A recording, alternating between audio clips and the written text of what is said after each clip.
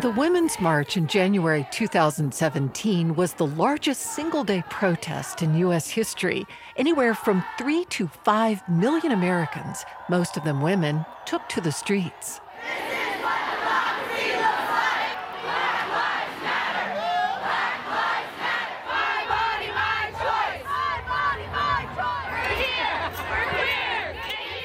Women around the world chimed in.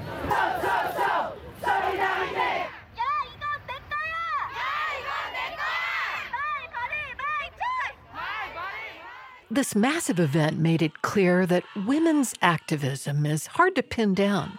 Protesters showed up for a wide range of issues, including immigrant rights, LGBTQ+ rights, police violence against Black people, support for science. The list goes on. Economic empowerment, caring for victims of gender-based violence, contributing to community or local governance.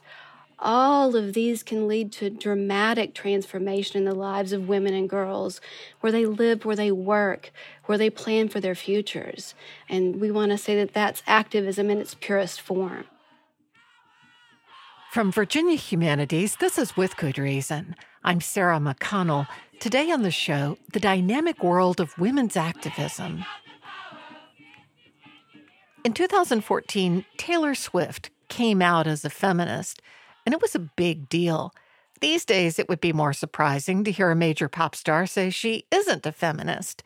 Young women are embracing activism and changing the women's movement.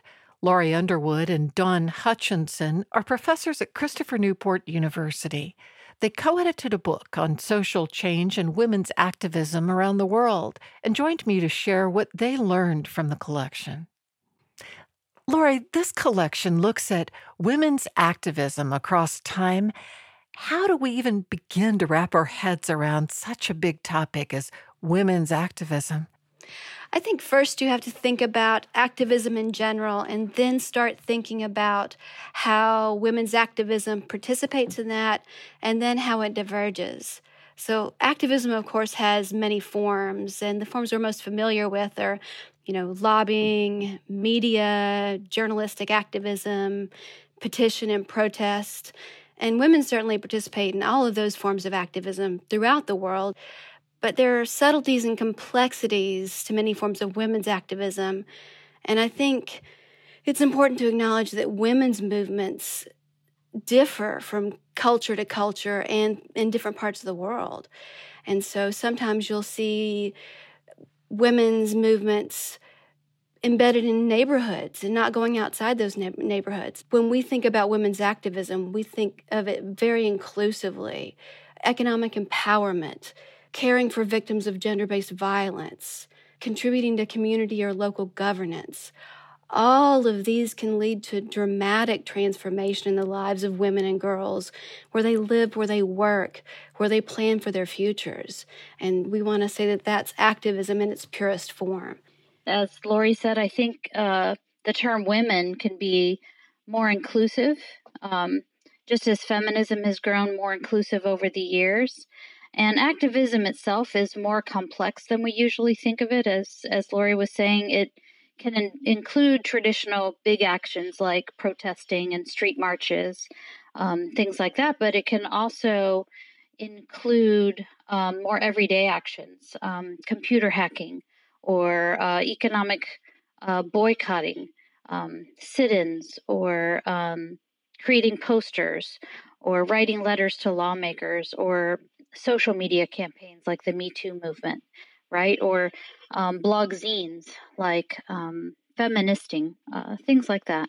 So there's lots of ways to be an activist, I think. The first essay in the collection looks at forced sterilization in Peru. That's an issue that's come up more recently in our country because of the reports of forced sterilizations of immigrants in detention centers. What is the story that scholar is telling?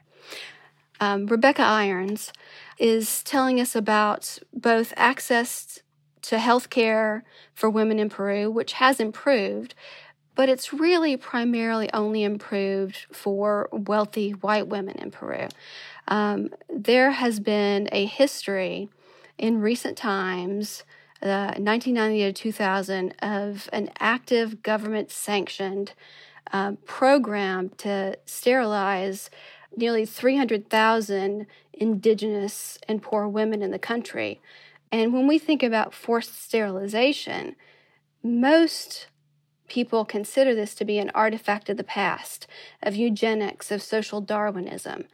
And what the scholar points out is that it isn't an artifact of the past, it's still happening. And it's happening to women of color and poor women. And she asks us to be very conscious that as we're making progress in women's rights, that we are not concentrating those rights in the hands of the white and the wealthy. And as she points out, this is an ongoing responsibility for all people, because Peru continues to make progress, and now there is access to free emergency birth control for all women. But again, there are targets that we want to make sure that these products get into the hands of indigenous women. And there are, again, quotas that health officials are expected to meet. There's that same consciousness that we want to be redesigning the population. And as you pointed out, we're still practicing some of this in our own country. So what it asks us to keep in mind is that the mistakes of the past are not still in the past. And when we get in mind that the job of feminism is done, we're making a grave error. Tell me about another one of the essays in the collection that really stayed with you. I also found interesting the article by Paula Tolero on the media and resisting seeing the media as victimizing young women. Young women are very media savvy. They're perfectly capable of reading a book, watching a movie, listening to a story, and constructing their own meaning out of that. True, but there was a time when people were complaining about how young women might see themselves in cartoons and movies and books where there wasn't much alternative to what they were getting as waiting for your prince to come. Now you've got Moana, steering her boat across the world and saving her people. Yes. So it's easy to say women can decide for themselves, but it's nice that women who've come before us have insisted there be these other stories. I agree. And what's interesting is that scholars are actually critical of both the Moanas and the Sleeping Beauties because they say the Moanas suggest that you can overcome everything as an individual Supergirl and you don't need to participate in the collective struggle for womankind. And they criticize the Sleeping Beauties, of course, for their passiveness. But I think the interesting point that this scholar makes is a young woman is smart, she's savvy, she understands that these are both stories, and she can respond to them both as a free thinker, as a critical thinker, and that we need to give our young women credit for the ability to do that. And I think that's a wonderful message. Do students these days identify with feminism, or do they push back, or do they say we're beyond feminism? Yeah, we've had a lot of discussions about that this semester. I would say about 2/3 of the class embrace it with their own definition. Like they choose a definition and say, I'm embracing the term, but this is what I mean by the term. And then I have there's a few that are like, no, I still don't like the word, because they still see it as a second wave, meaning what they perceive to be less inclusive. So they don't believe it includes all kinds of women and people who don't maybe see themselves as women, but they want it to include everybody. Do you think younger women are actually leading the way, whereas it was older women 2 decades before? I do think so. I think we're seeing a lot more enthusiasm from younger women. And I also think that the definition of woman is evolving. I think you're seeing younger women lead the way, and I think you're seeing them embrace and bring with them the importance of the rights of transgender women as this new horizon of protection and activism And it's not unidirectional, of course, but I think that's where the enthusiasm and the activism are grounded right now.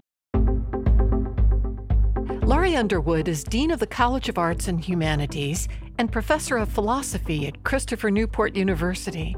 Dawn Hutchinson is Senior Lecturer in Religion at Christopher Newport University. Their book is Women, Social Change, and Activism, Then and Now.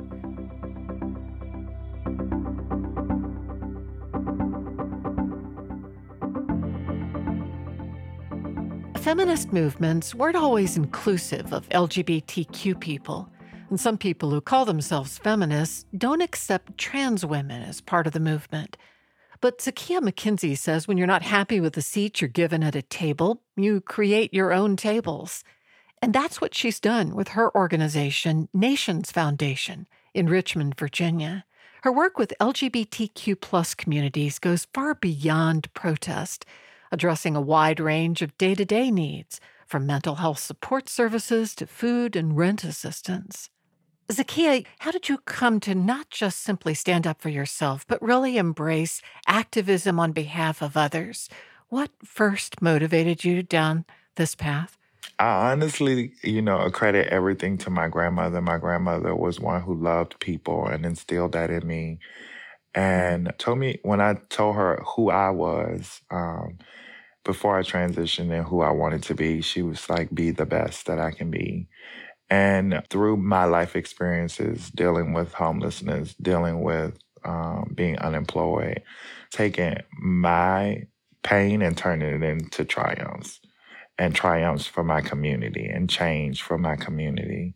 You've been an activist working for the LGBTQ plus community many years now. Do you remember when you first realized, I am an activist?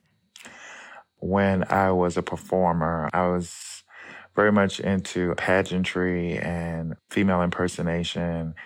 And I used to use my voice in those platforms to shape change because of the platform that I had as an entertainer. So I would say it was probably like the early 90s, 92, 93, when I really realized the power in my voice. What do you mean by the power in your voice? You were popular, people loved listening to you, and they paid attention. Yes, they did. How'd you realize that? When you're really young, you don't even know what that power is yet. Right. Back then, HIV and AIDS was something that was very taboo. And when I referenced the power in my voice, it was using that platform as an entertainer to push people to access testing and to create change within the clubs, using my voice to talk to the owners of the clubs to allow them to come in and do testing, because testing wasn't something that was happening in our clubs and on our scene, but HIV was disproportionately impacting my community. So having the microphone, being able to talk to people and try to erase as much stigma related to HIV and normalize testing, that's when I realized. Do you remember having a moment when you realized, hey, I'm not backing down. I'm strong? Yeah, there were also some times in the club scene, and I referenced that a lot because that was a lot of how I made my money before I really got into HIV prevention and education work. But there was some racism that was existing within certain club structures that I performed in. So there's this one club in particular, Godfrey's, that I was working at in the 90s. And the owner, he was clearly racist. There were nights that were specifically for people of color. Drinks were higher on those nights. Folks were served out of plastic glasses. And then on nights when it was predominantly crowds that were not of color, the drinks were cheaper. They were served out of glasses. And, I made comments about that. And then even in the show lineup, he would be so concerned about it being a white girl, a black girl, a white girl, a black girl. And I just got fed up one day and I was just like, what difference does that make? When people are watching a show, they want to know who the entertainer is that's next or what music is next. And then I dug a little further and was like, and why is it on Friday nights? We're drinking out of plastic cups, and my rhetoric and my mouth, kind of caused me to not work there anymore during that time. But I constantly advocated for people to be strong, and not take what he was doing and lay down with it. You know what I'm saying? We were being treated poorly, and it was a clear line between the difference of folks of color who worked there or patronized there and folks who were not of color. Did you have options? Was there another club that was better? Oh, I was like nationally recognized. So Virginia just was not the end all be all. I loved working at home, but at that time I had captured a national title and I was the current reigning Miss Black America Plus. So I was traveling all over the country. But when you're not happy with the seats that you have at certain tables, you create your own tables.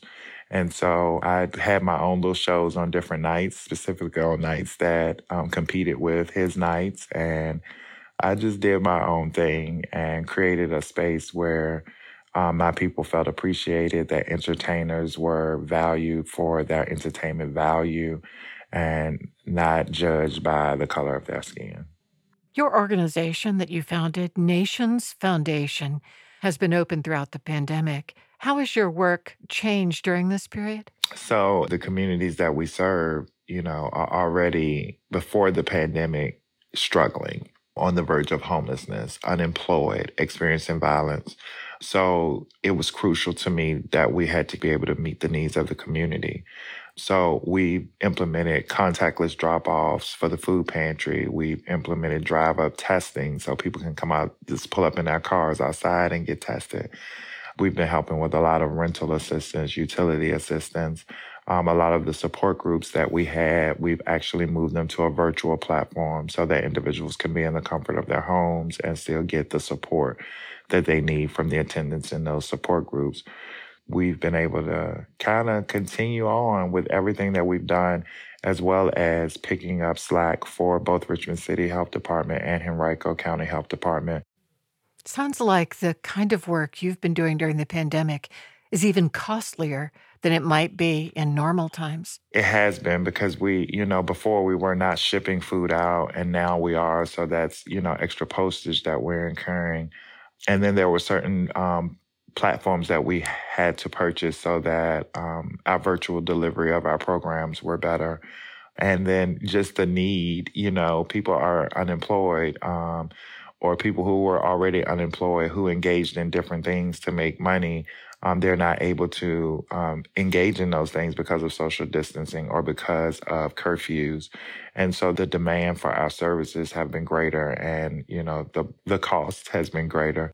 What brings you hope in your work? What gets you up in the morning?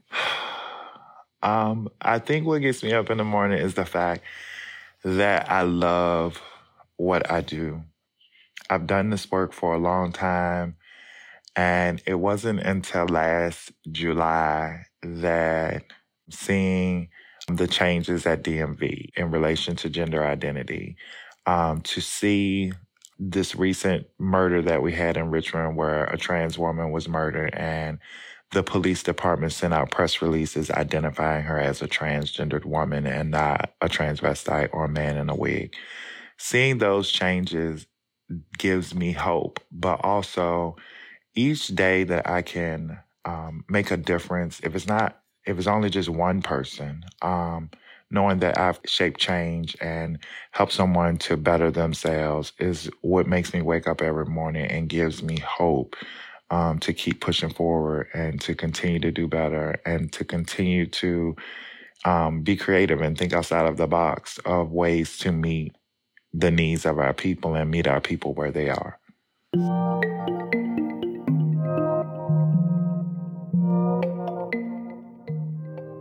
Zakia McKenzie is the founder and executive director of Nations Foundation. Her organization supports the LGBTQ+ community through HIV testing, education, housing, food assistance, and more in Richmond, Virginia. Today, elite women's colleges are often seen as hotbeds of radical activism. It's become a cliche. Caroline Hassenjager says that reputation started early, way back at the turn of the century, when faculty and students were leaders in the progressive movement. Hassenjager is a history professor at Virginia State University. Caroline, there's a famous image from the 1913 Women's Suffrage Parade in D.C. A woman is sitting on a huge white horse, wearing a white cape and sort of a crown. Who was she?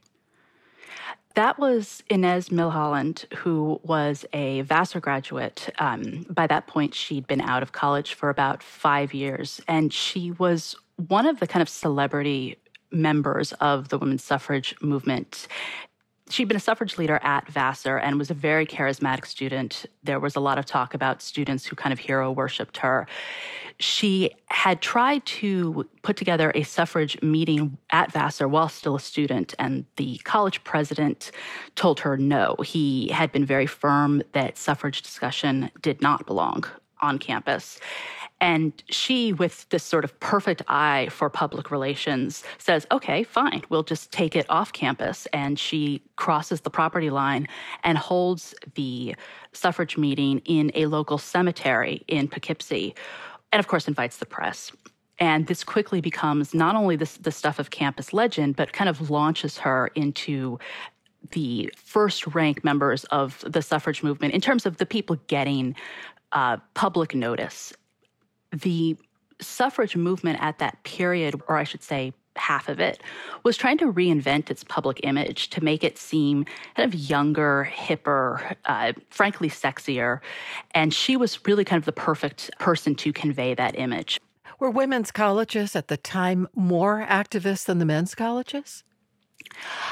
Yes, they were, but they were not necessarily hotbeds of suffrage activism, which was something that really tended to surprise people who looked in from the outside. Both people who supported women's suffrage and people who opposed it looked at these colleges and expected them to be sort of ground zero for the movement. And there were oftentimes, editorials in the press saying this is the most important constituency for the suffrage movement, to convert to their cause. But most of the students themselves at the women's colleges, while they were quite politically active or politically aware in this period, their interests are in sort of social work, the Consumers League, early kind of pacifism movements. They are thinking about suffrage, but they saw it as one of many issues to think about rather than something that they should be spearheading. So was the whole idea of a woman going to college back at the turn of the century and a little before, was the act of going to college a kind of activist move on the part of a woman? Or is it more like they were going to finishing school for the wealthy? Honestly, I think it's neither at that point, because the act of going to college by the turn of the 20th century, it's less strange than it had been before. But there are concerns in the sort of national climate that women's, shall we say, liberation is maybe moving a little too fast, that too many women are entering the workforce, that middle-class women, and in particular middle-class white women, who are the demographic that is dominating these colleges, that they are not marrying soon enough or in greater numbers and not having enough children. And certainly higher education and the women's colleges in particular are seen as one of the culprits here. There were people who sensed that the women's colleges, which were founded on this idea that women should have the same education as men, there were people who understood that to be a very radical comment. The last part about kind of the finishing school aspect of it, there's this common misconception, even today, that is what these schools were. And they never were that. They were extremely demanding institutions with very strict enrollment standards. And this idea of the finishing school takes root partly as a way of belittling what these women are accomplishing and thus kind of minimizing the threat. Were the colleges at that time only open to white women, white students, and white professors? Generally speaking, there was not a formal policy, but that was more or less the de facto situation. Certainly with the highest profile schools, the schools we call the Seven Sisters now, There were examples, particularly in the 1910s, 19-teens, when an African-American student would be admitted to the school. There was often a lot of behind-the-scenes movement to try and keep her out. Can you sort of describe the political leanings and the cultural leanings of the students? Were they all wealthy? Were they into union and populist activism? By the early 20th century, and the reason I keep coming back to that generation that's in college between about 1900 and 1920 is that's the generation that is most known for its political interests and activism. They're very much interested in things like workers' rights, trade unionism, the Consumers League, settlement house activity, and also women's suffrage to a lesser degree. One reason for this interest, though, seems to be the influence of the faculty at these schools. They were very much into these social movements. This is sort of the same moment where economics and sociology are becoming commonly taught subjects. And it was quite common for professors to take students to visit settlement houses or to teach classes about the ways in which poverty was an environmental issue and how activism could alleviate social injustice. So in that respect, the students are very much responding to the influence of the faculty members. Why do you think we pay attention to women's colleges these days in the first place? They're so few now compared to what there once were. One of the things that I've always found fascinating when I have studied these schools is that as a society, we seem to feel that we have a right to review and comment on these institutions, that they belong to us in some way as well. And I think that is drawn out of an older idea that women still have primary responsibilities either to the family or to the community or to the nation as a whole that they need to discharge before they live their lives as individuals. And of course, a college is about educating them to be thinking people and nurturing their own ambitions. And that definitely can make people nervous or, send up some people's sort of spidey sense.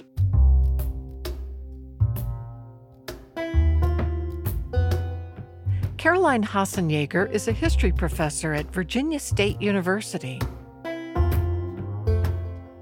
This is With Good Reason. We'll be right back.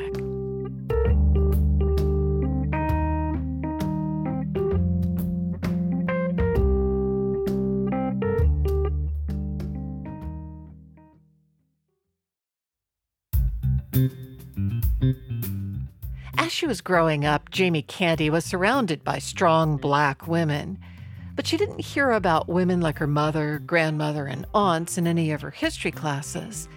It wasn't until she attended North Carolina A&T, an historically Black university, that she started to learn about all the Black women who've led activist fights in this country, and she wanted to know more.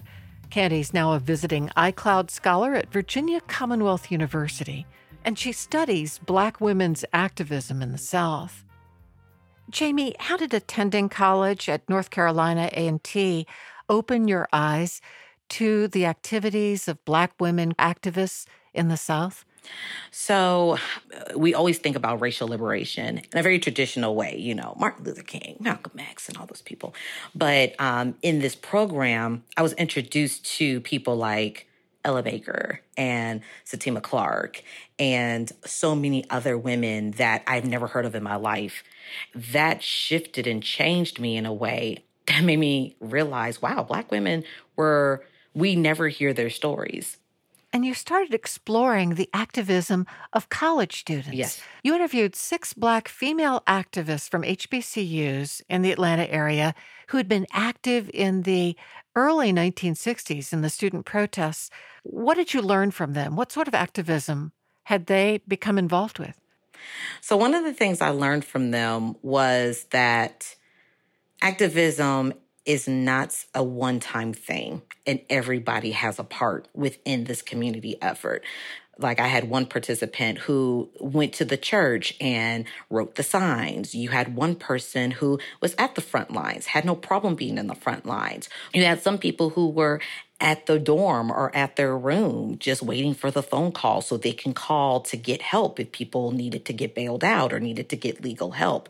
So it was a multifaceted process, even though we always think of it in a way of like activism. I'm angry, I'm going out in the streets, which of course is authentic and is still very valuable. But what was so fascinating to me for these women during this time is that it was so much planning and so much foresight and so much that went into it. Another thing learning is that the activism that they did was not something that they just woke up and decided to do. It was something that was burning within them. It was questions that were not being answered from their childhood. One participant even mentioned how her mother had to hide her brother in the house. They were in Tennessee because the Klansmen out in Tennessee were looking for someone who looked like him. And her, even at that time, thinking, why? Why is this happening? Why is this fair? How is it that, my brother has to be hidden in the house? So when they got to college, it became an opportunity for them to right the wrongs of the past, to find a way to seek the justice that her brother didn't get a chance to seek at that time and things of that sort. So that was another thing I learned. And the fact that Black women have always been essentially have been the workers within these movements, what they would call rank and file activists, the ones with no name, the ones who are doing the footwork, the ones who are planning and things of that sort. Another woman you interviewed was Dr. Georgianne Thomas. Yes. Dr. Thomas informed me of many different things. One, particularly the dress code. There was no such thing as going out wearing pants and sneakers. You still went out with your stockings and your dress and your shoes. You were dressing as a Spelman woman, even in these activist activities. Another thing that she mentioned was, of course, being burned by Ku Klux Klan members who were trying to stop them from protesting. She was one of the people that was at the front lines who actually had a person put their cigarette butt on her. And so you get so many different accounts and so many different experiences, and that was from hers. Tell me about another woman protester you interviewed, Mary Ann Ruth. Yes, she wrote the Appeal for Human Rights. She was one of the authors of that document.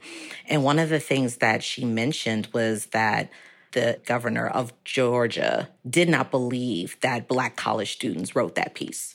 They were writing this appeal before they even started, which is something unique to any other protests that I've seen, is that they actually wrote what they were going to do and why they were doing it. They were laying out the inequalities that were taking place in Atlanta, Georgia, with the facilities in Atlanta, Georgia.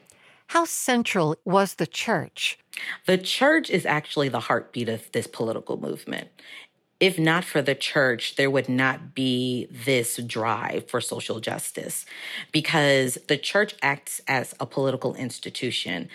So even though they knew about the experiences that Black people were dealing with in their social life, like in their personal family life, they also saw it in terms of church sermons, church organizations, even in terms of the songs that were being sung.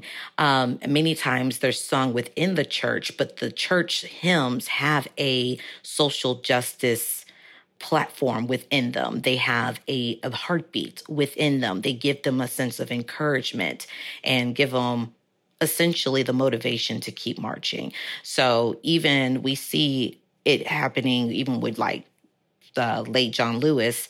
That's one ways in which we physically see the connection between the church and these movements. He wanted to be a preacher, and he was a very religious man, and he brought that religiosity to these social justice movements. So there are many connections between the church and these protest movements. You couldn't have these protest movements without, it was essentially the heartbeat of these protests. You have a forthcoming book that is tentatively titled Snapping Beans, Voices of a Black Queer Lesbian South. Yes. Tell me about this current research that you're doing where you're looking at the Christian Black church and the impact it has on the lives of Southern queer Black women. Yes. Many of these women were heavily involved in the church, still love the church, but also recognizing the church as kind of a hypocritical, patriarchal space, but also seeing where the church becomes a foundation for their families. And in the South, in particular, the church isn't always necessarily the physical building, right? The church ends up being manifested in your family. In your research, how have you found Black queer women interacting with their Southern Christian churches? Are they getting involved in the church's activism? They get involved, whether it is grassroots or whether it is more traditional politics. We start to see them doing that because they're trying to find their rightful place within the South, right?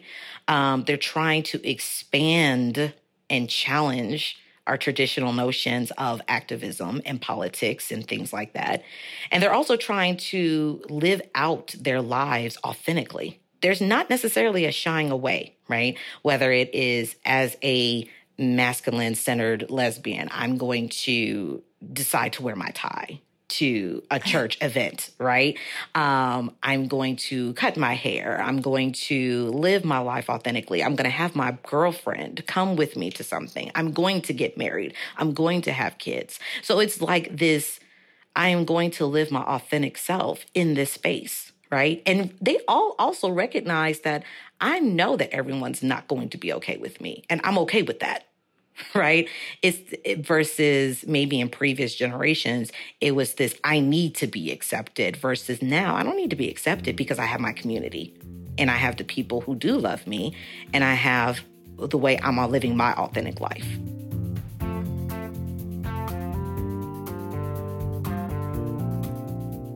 Jamie Canty is a visiting iCubed scholar at Virginia Commonwealth University.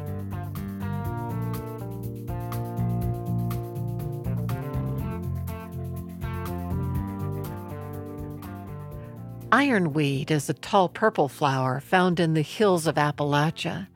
A West Virginian activist named Judy Bonds says ironweed's roots are deep and hard to pull out, just like Appalachian women.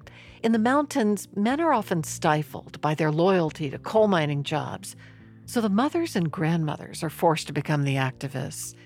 Shannon Bell is a sociologist at Virginia Tech. She shares the stories of women fighting back against the impacts of coal mining on their Appalachian families. Shannon, in your award-winning book, Our Roots Run Deep as Ironweed, Appalachian Women and the Fight for Environmental Justice, you interviewed 12 women activists who lived in and loved Appalachia and fought for their land. Their stories are riveting. They are amazing. And most of them have had some type of encounter with the coal industry, massive flooding, coal slurry impoundment breaches and water contamination, coal dust in the air that's affected their health and the property values of their homes. And so one of the women that I interviewed, her name is Maria Gano, and she shares a really powerful story of her entry into the movement really being tied to a massive flood event that happened. Her property, her family property, was beneath a massive mountaintop removal coal mine. The trees had been removed and the mountain had been removed. It meant that rain events, what used to be just regular weather rain events, ended up becoming flood events. So I'm just going to read a little bit of her story. June the 15th of 2003 was my daughter's birthday. The evening of her birthday, it started raining, and it was a really heavy rain, but honestly, though, we get heavy rains here in the spring. We always have. It started raining about 4 o'clock, and by 7 o'clock, the water was literally running from one hill to the other right here behind me.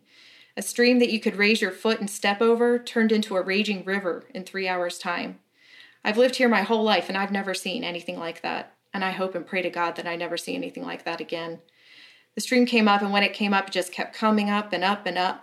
It washed away about 5 acres of our property. I lost 2 access bridges, and one of my dogs was killed right up there. There was no way out. We were surrounded by water. All night long, you could hear our structures twisting and maiming in the water. Nothing like that had ever taken place here. I've played in this yard in water that come up to my knees as a kid, and it didn't do that. My family was in this house, and I didn't know what else to do. I literally thought we were going to die in this house. We started up the mountain, and the mountain was sliding, so you can't put your kids on a sliding mountain. There was no safe place to go. 911 could not get to me. I couldn't get to them. All I had to do at that point was hit my knees right there on the sidewalk and pray to God that the water stopped. And thank God it did. Because if it wouldn't have, it would have taken the earth that my house was sitting on and me and my family in the process. After the flood, my daughter went through hey, I feel safe in calling it a post-traumatic stress disorder. I found out one morning at 3 o'clock in the morning. It was thundering and lightning, and I go in and I find her sitting on the edge of her bed with her shoes and her coat and her pants on. And I found out then what it was putting my daughter through. And that is what pissed me off. How dare they steal that from my child? The security of being able to sleep in her own bed. The coal companies now own that. So she connected with the local environmental justice group, Coal River Mountain Watch, that was trying to organize folks who had been affected by coal-related disasters and other problems, really trying to connect affected coalfield residents with each other so that they could start to advocate for holding the coal industry accountable. What a powerful story she had. Tell me also about two women who teamed up and came to call themselves the Dustbusters. Yeah, so Pauline Canterbury and Mary Miller, unfortunately, Pauline passed away in 2014, but Pauline and Mary, for a decade, were fighting coal dust in their town of Sylvester. So after coal is mined, it has to be chemically cleaned and crushed in order to prepare it for burning in coal-fired power plants. And so often these coal preparation plants are located on or near mountaintop removal coal mines. And communities that neighbor plants like this, like the town of Sylvester, where Pauline and Mary lived, have to deal with a huge amount of coal dust in the air, and it can make life unbearable for residents. I mean, Pauline told me that Sylvester was just this amazing, wonderful place to live up until Massey Energy decided to put in this coal preparation plant. As Pauline says, you couldn't do nothing outside. You couldn't have cookouts outside. You couldn't hang your clothes outside when you washed them. It just plastered our homes. Our homes were just polluted completely with it. And I mean, right now, in order to get all the coal dust out of our homes, we're going to have to take them apart and rebuild them because there's no way you can get it all out. There's just no way you can do it. So that means we're breathing it constantly. Yes. And Mary has this beautiful brick home, which in the 1990s appraised for $144,000. But then after the coal preparation plant went in, it appraised for $12,000. So their homes lost like 90% of their resale value because of this coal preparation plant. So not only was it destroying their health because they were having to breathe this coal dust, but it also meant that even if they had wanted to move, they couldn't because they couldn't sell their homes. And they sort of went through this experience that I think a lot of folks who are affected by environmental injustices do, where they think, okay, well, this is really bad, but I'll just contact the Department of Environmental Protection. You know, that's what they're supposed to be there for, right? I'll just contact them and they'll, make this coal company stop doing what it's doing. And as many people learn, it's not that simple, and industry has a lot of power. And so they decided that they were going to start collecting evidence. And they used this as evidence in a lawsuit that they filed against Massey Energy. And they ultimately won this lawsuit. That's really amazing. I'm so impressed with their efforts. Another thing that stuns me about what these women were fighting for and against is just how many different ways the coal industry had damaged their lives and their health. Who was the woman whose husband died at 61 of pancreatic cancer, and the doctor said, I know what killed your husband. It's the water, the polluted water from the coal mines. Yeah, that was Joan Linville. In many of these communities, the communities are on well water. And I don't know if this was the case with Joan's husband, but I can tell you the story of another community where it was documented that the contamination of their water was from a breach in an underground slurry injection site. And so residents whose water has been contaminated with coal slurry have been found to have high rates of liver cancer, kidney cancer, some brain cancer, gallbladder disease, skin disorders, and even organ failure. One of the women I interviewed, Donetta Blankenship, she almost died of liver failure at age 38 because of contaminated water from a slurry injection site. Maria Lambert is another resident who lives in a different community. She lives in the community of Prenter, which is in Boone County, West Virginia. And in 2008, she and other residents of Prenter began to suspect that their well water was contaminated with coal slurry from a nearby slurry injection site. So Maria talks about discovering that their well water was contaminated and how angry that made her. So she says, my parents found a flyer that said they were having a community water meeting. And my mom said, Maria, I really think some of us need to go to this meeting because there's definitely something wrong with our water. So she, my dad, and I went to the water meeting. Everybody was showing samples of their water. And it's like my whole life flashing before my eyes because my children had lost their teeth, my parents had had cancer, we'd had our gallbladders removed, and all of these things was just like, oh no, it's not just us, it's the whole community, and we're not even blood related. And then she goes on to say that she went into the hospital the weekend after that first meeting from intestinal bleeding. She says, they wanted me to go off some of my medication to see if it could be that was causing it. And I thought, well, since I'm going off medication, I'm just going to go ahead and try to lose some of this weight because I weighed over 200 pounds. I lost 50 pounds by drinking water all summer long. Our water, the water we should not have been drinking. They tell you, drink lots of water, you know? So when I found out that what I thought was supposed to be a good thing made me sick, I got so mad. It was just like an inferno inside me that was just busting to get out. I never really got that mad about anything before this. It just infuriated me to think that my husband had spent 23 and a half years in the ground mining coal. My dad had worked for the mining industry for 25 years. My grandfather worked for about 20-something, 30-something years in the mines. His father was killed in the mines. And to know that they gave their all, everything they had, they put into that work. That's so powerful. It gives me chills. It's so striking. These are all women. Were you just looking for women activists, or did you find that there is a strong tradition in Appalachia of activist women?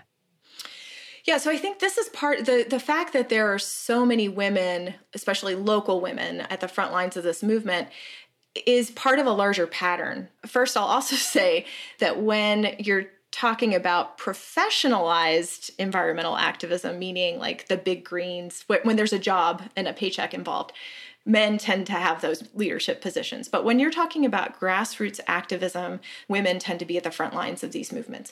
You know, if they're married in a heterosexual relationship, their husbands are bringing home the paycheck and are working, and the women are taking care of their children, they have the ability and the time to be involved in activism. But also, many times they're the ones that are seeing their children suffer because of pollution.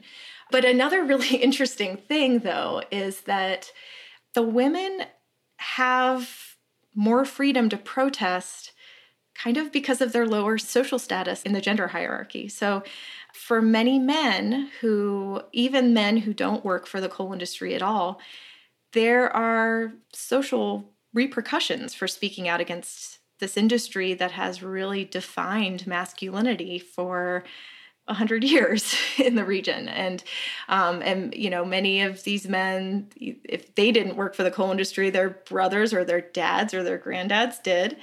And so there's this silencing effect that happens. But the women, because they are doing this on behalf of their children or grandchildren, in many ways, their activism, at least initially, seems depoliticized. And so they have more freedom to protest because their actions can kind of just be attributed to being good mothers or just taking care of their children. Whereas if the men step up and try to speak out, they are seen as more of a threat. And so the social sanctions against them can be quicker and sort of more intense. I'm just so struck by how powerful and engaged and effective these women are when they roll up their sleeves and say, I'm mad, I'm going to fight this. And yet, it feels like a losing battle in the end. Are you more optimistic?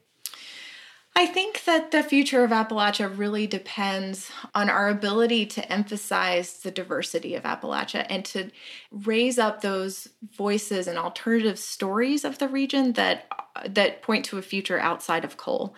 Because Appalachia can be more than coal and should be more than coal. Mary Hufford, who is a folklorist, an Appalachian folklorist, talks about how, for instance, ginseng, like the region could also be defined by wild ginseng. That's been part of the cultural traditions and part of the economy of the region for longer than coal. Appalachia is one of the most biodiverse places on the planet and is home to 50 medicinal herbs that are on the market. And, so there are other alternative futures for this beautiful, wonderful place that need to be emphasized so that it's not just defined by this industry that has caused so much harm.